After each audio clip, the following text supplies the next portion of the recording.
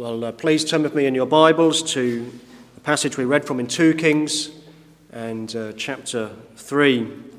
And we're going to continue in our series in the life of Elisha. And I want us to look this morning from verses 15 through to the end of that chapter. 2 Kings chapter 3 and verses 15 to the end. And we have before us here the fourth miracle that's performed by Elisha, this miracle of the valley full of ditches.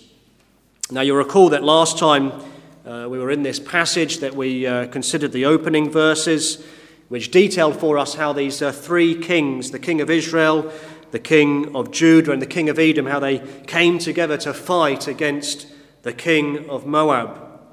And you recall how we noted that this coming together was a foolish alliance.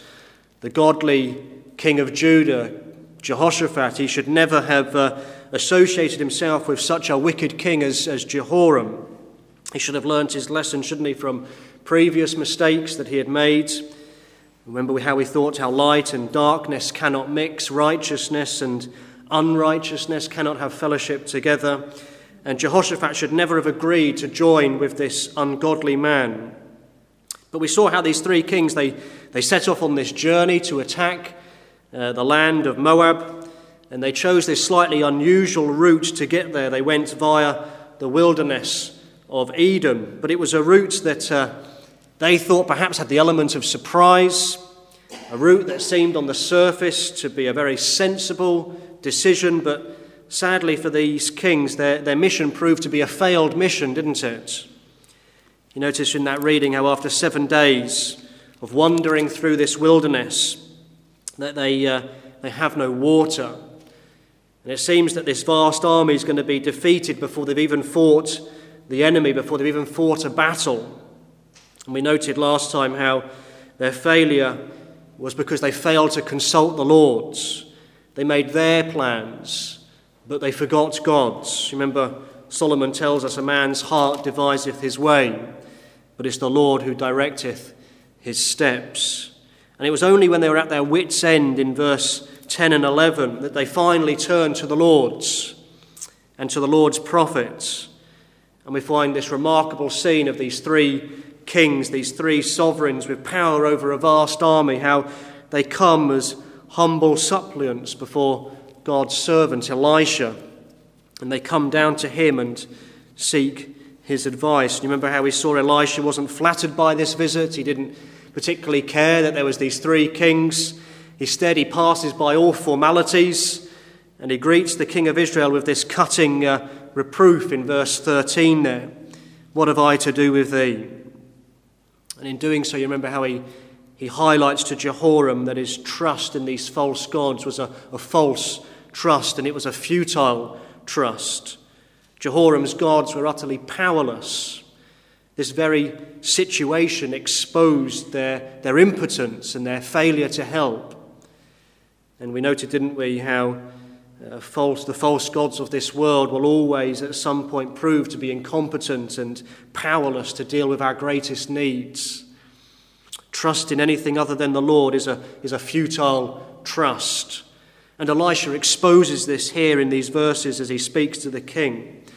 And that's where we got to last time, there at the end of verse 14. But I want to move on this morning to look at these remaining verses together, where we see this amazing miracle that Elisha performs here, a miracle where God provides floods of blessing, and he also provides a great victory for the people of God. And that's my title for this morning, Floods of Blessing. And I want us to then look at these verses and highlight a number of things with you. And I think the first thing that we notice here is a strange request. A strange request. You notice what it says there in verse 15. Elisha has just spoken to the king. He's given this cutting, as it were, salutation to the king of Israel. You know, what are you to do with me? He's upbraided him for his unbelief in gods. I wouldn't even regard you if it wasn't for Jehoshaphat. And in verse 15 he says, but now bring me a minstrel. Now I'm sure you know that a minstrel was someone who could play a stringed instrument like a harp. You remember David was skillful in this area. King Saul, you remember, was refreshed when David played, it calmed and soothed his spirits. And Elisha now says here, in the middle of all this scene, he says, bring me someone who can play the harp. And this request seems a little bit bizarre, doesn't it? One, they're in the middle of a wilderness with this great army. They're thirsty. And he's made these scathing remarks to this king. And now it seems he sort of erratically, he asks, bring me someone who can play a harp. Now, some people think that Elisha does this because he needs to calm down. His mind has been so perturbed by everything that's going on. He's unsettled. He's just got really angry. And now he needs some music to soothe his soul before he comes and he brings the word of God and prophesies. Others see Elisha here simply, he's using one of the God-ordained means for prophecy.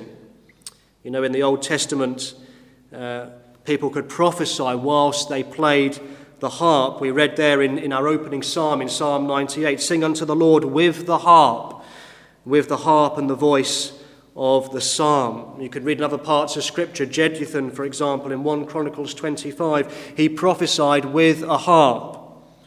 Likewise, you can think about the time of King Saul, 1 Samuel 10. There was prophets who came to meet Saul and they were prophesying and they were using various instruments to bring the word of the Lord on that occasion. Now here, I don't think it's an either-or situation. I think both ideas could be true. But I think what's important to note here is that music has a power. Music is powerful. Music is a gift from God. And music can stir up, can't it, all manner of emotions within us. We can hear, can't we, just a few notes of some significant piece of music. And perhaps it brings us back to a certain point in our lives, particular time or era in our life, and just those few notes can bring back a whole load of memories, and they can make us cry as these memories perhaps flood back into our mind. Or perhaps we can hear a piece of music and it brings us great joy as it reminds us perhaps of a joyful occasion in our lives. Music is perhaps the most wonderful and powerful of all the arts, and therefore we have to say we must be very careful how we use it. We have to be careful what we listen to. Music, when it's employed by Satan, can be very dangerous. And there's certain types of music that may stir us up to have unhelpful thoughts, may stir us up to anger, may stir us up to have the desire for violence. You think about certain kinds of music that are in the world, rap music and heavy metal music, for example, has been scientifically proven to do this in people, to stir people up to have angry and wicked thoughts. Certain beats can tranquilize and numb people's minds, and in a sense they intoxicate us. Some use music very deliberately in this way, don't they? They want to drown things out, put music on to drown out things in this world and drown out troubles in their life. I think that's what teenagers particularly do. They like to put on their headphones, walk down the street and drown out perhaps things going on. And so we must be very careful what we listen to. And by extension then we have to be especially careful as a church, the music that we bring into church and the music that we use in worship. Music's original design was to be used to praise and glorify God. And so we have to ask ourselves, does the music that we use in church help us think about praising God? Does it help us think about the words that we're singing? Or does the tune merely excite us and stir us up? Does it help us to have grand thoughts of God? Does the music help us as a congregation to sing together and to worship God together? And so music is very powerful and a wonderful gift from God, and we have to be careful how we use it. But moving on from this strange request that Elisha brings here, we notice secondly a sovereign command. A sovereign command. As the minstrel plays in verse 15, the hand of the Lord comes upon the one who's playing, and Elisha then prophesies, and he gives these three kings a command. There in verse 16, he says, "Thus saith the Lord, make this valley full of ditches." Elisha is the one who is speaking to these kings, but the command does not come from him, but it comes from Jehovah. Notice how he says, "Thus saith the Lord." This is a command that comes from the God of all the earth. You remember, he is the God who rules over all things. The earth is the Lord's and the fullness thereof. He is the one who giveth rain upon the earth and sendeth waters upon the fields, as we're told in Job 5 and verse 10. And it's he who now commands them. And the command was to make this valley full of ditches. There's an interesting command. It's a command that we notice here is attached with a promise. It's a promise of blessing, of great blessing. He says here, if you do this thing, you shall not see wind, neither shall you see rain, yet the valley shall be filled with water, that ye may drink. And it's not just that the soldiers may drink, but he says, ye may drink, both ye and your cattle and your beasts. And what God promises here for the people is floods of water. Floods of blessing are going to come. There'll be water in such abundance that everyone and every creature will be able to drink and drink and drink. Their desperate thirst, 7 days of being in this wilderness. 7 days their throats have been dry, but now your thirst will be quenched. The Lord says, you have no water now, but I'm going to provide. And not only that, but the Lord is going to do this in a miraculous and a supernatural way. You recall that when Elijah prayed for rain, you remember in Elijah's time, he prayed and he stopped the rain. The Lord stopped the rain, but there came that time when he prayed again for rain. And on that occasion, you remember his servant ran and brought word, I see a cloud the size of a man's hands. And of course, that's the normal method that God uses to bring water to the earth, isn't it? It's through clouds and wind and rain. When I worked on a dairy farm in Derbyshire, the farmer that I used to work for there, as we were standing on the hillside and the breeze was hitting your face, he used to say, well, that's wind blowing water. And you know what he meant? He was saying, well, this is the kind of wind that's bringing rain. It's going to rain in a moment. And that's the normal way that God brings water, isn't it? It's through wind, it's through rain, it's through clouds. You can feel it sometimes as in the atmosphere. But God says, what I'm going to do here is I'm going to provide water even though you see no wind, even though you see no rain and you see no clouds. I'm going to do this in a miraculous way. And he says that there in those verses there in verse 17, you shall not see wind, neither shall you see rain, yet this valley is going to be filled. But perhaps the key thing you notice here, that the blessing would only follow if the commandment was obeyed. The blessing was only going to follow if the commandment was obeyed. If they refused to dig, if they refused to obey God's sovereign command here, then there would be no water. And if there was no water, their throats would remain dry and there would be no blessing. You see, God was not going to provide it in the normal way because they could have just sat back and done nothing. But he gives the command, dig these ditches, and then the blessing will come. And friends, we have to say that there is always a great connection between obedience to God and blessing that comes from God. And this is true today.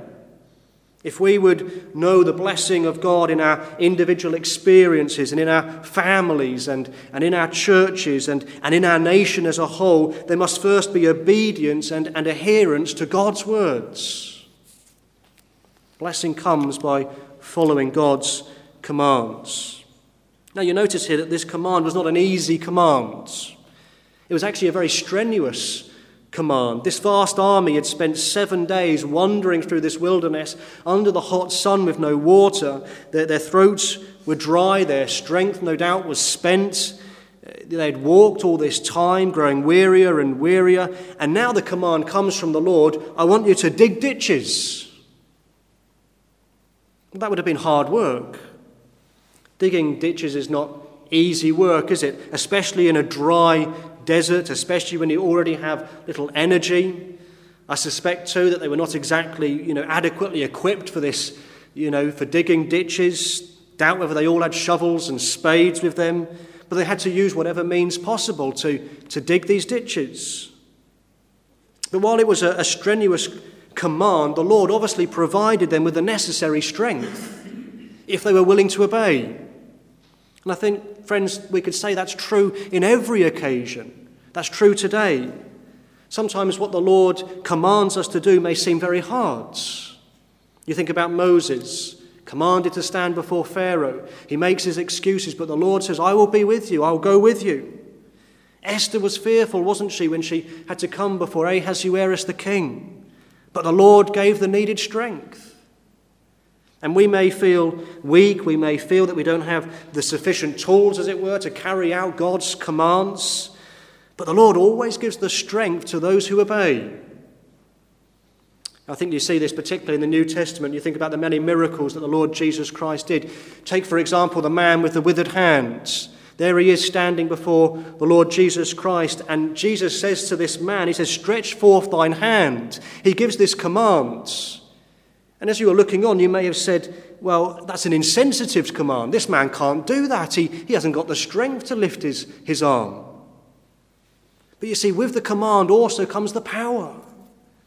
And when we obey the command, God gives the needed strength.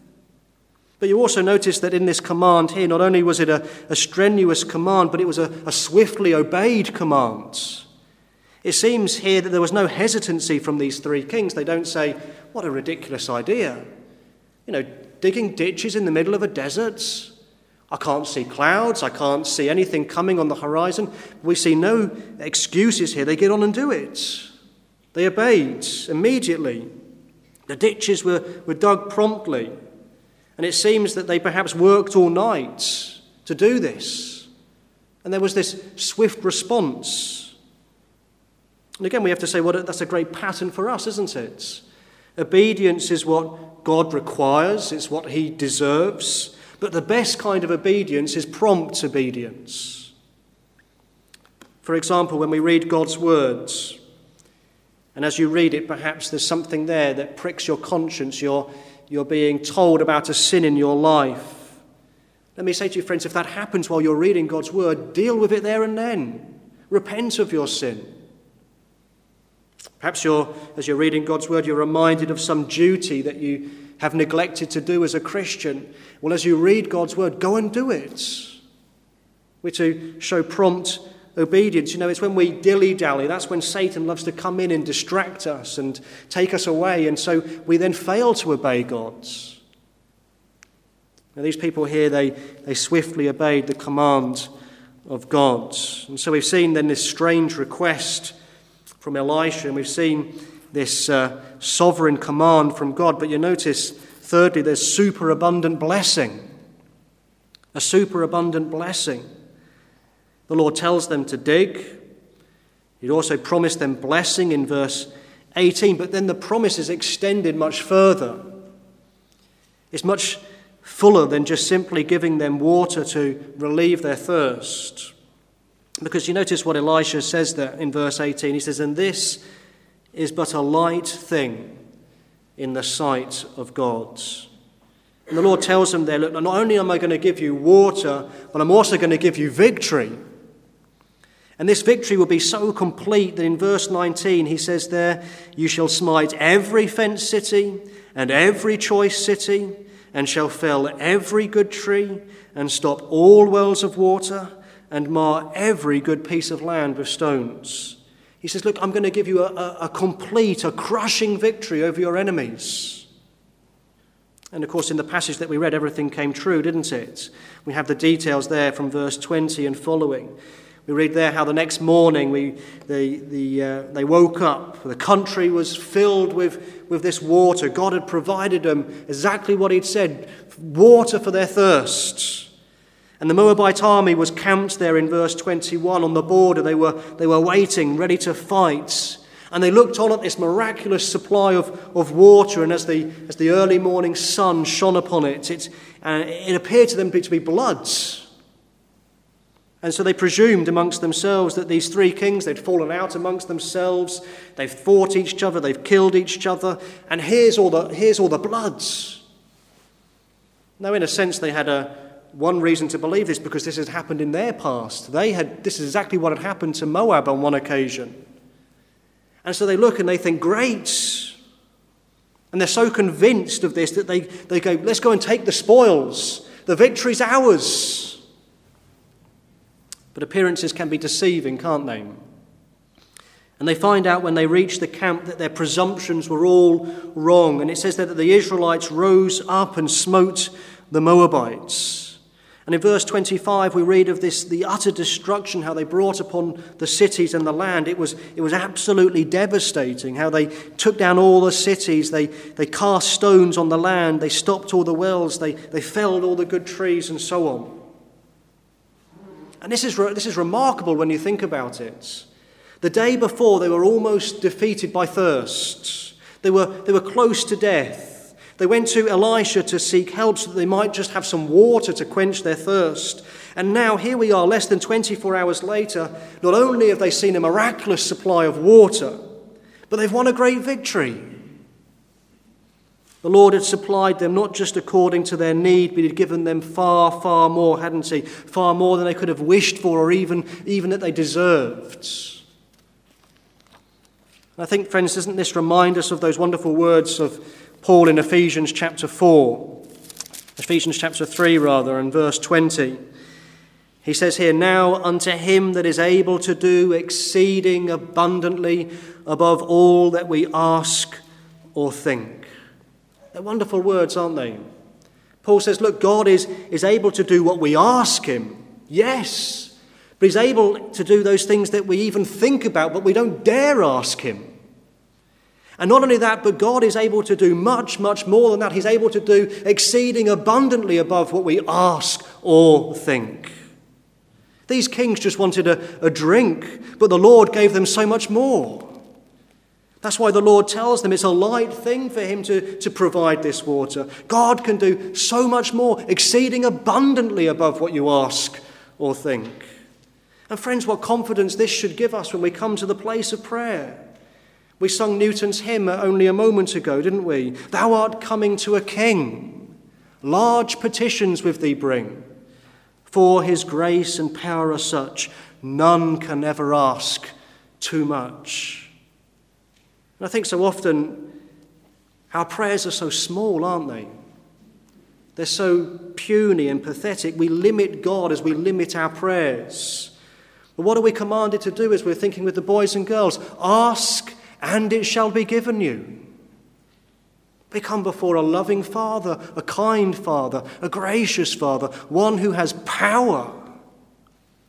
And so He says, ask.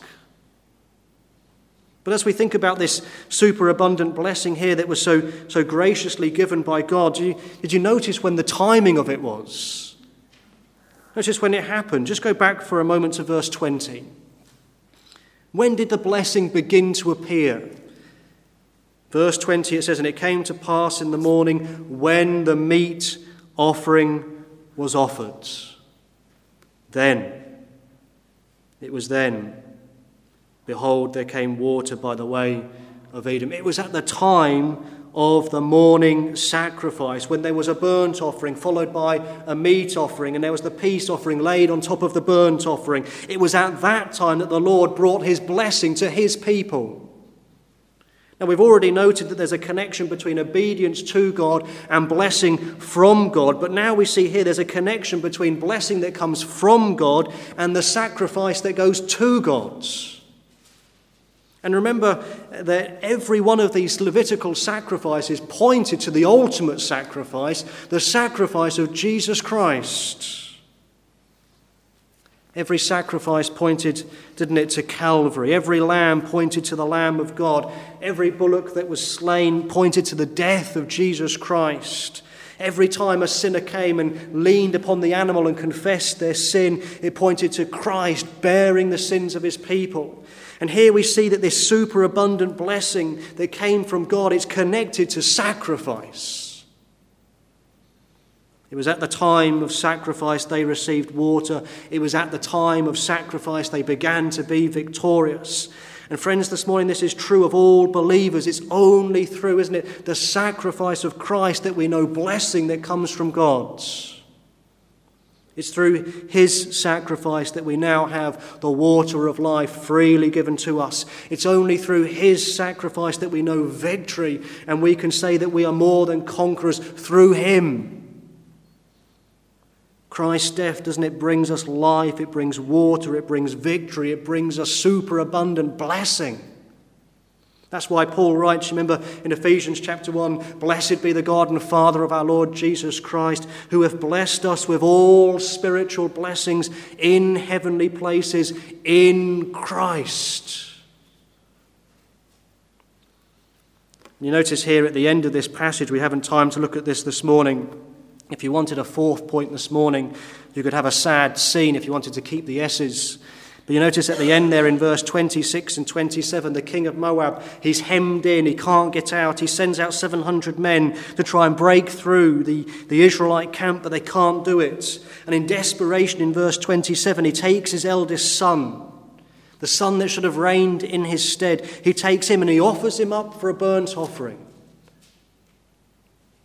What a horrible and sad sight that must have been. He takes him in the front of all of Israel, takes his son, kills him, burns him as an offering to his gods.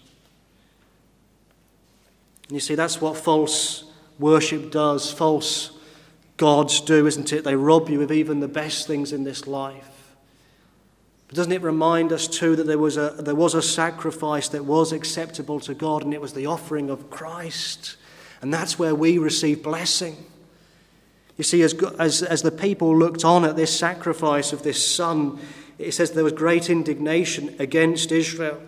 Or it could be translated amongst Israel in that sense. They looked on and they looked at it and they saw what a despicable thing, what an awful sight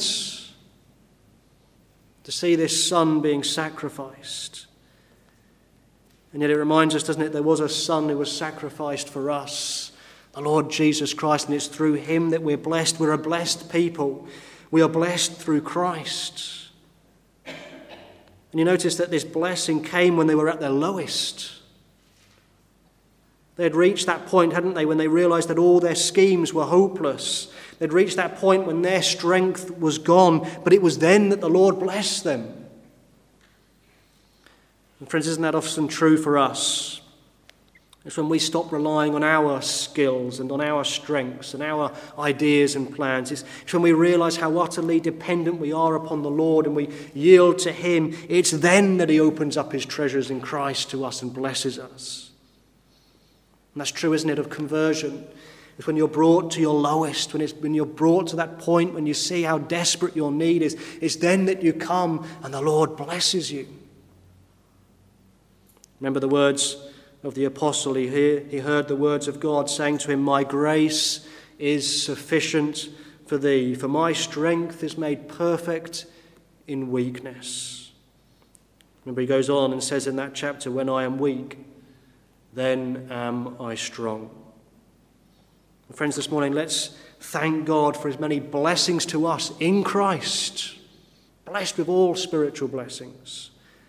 We have this superabounding blessing to us, his wonderful grace, which is sufficient even for us.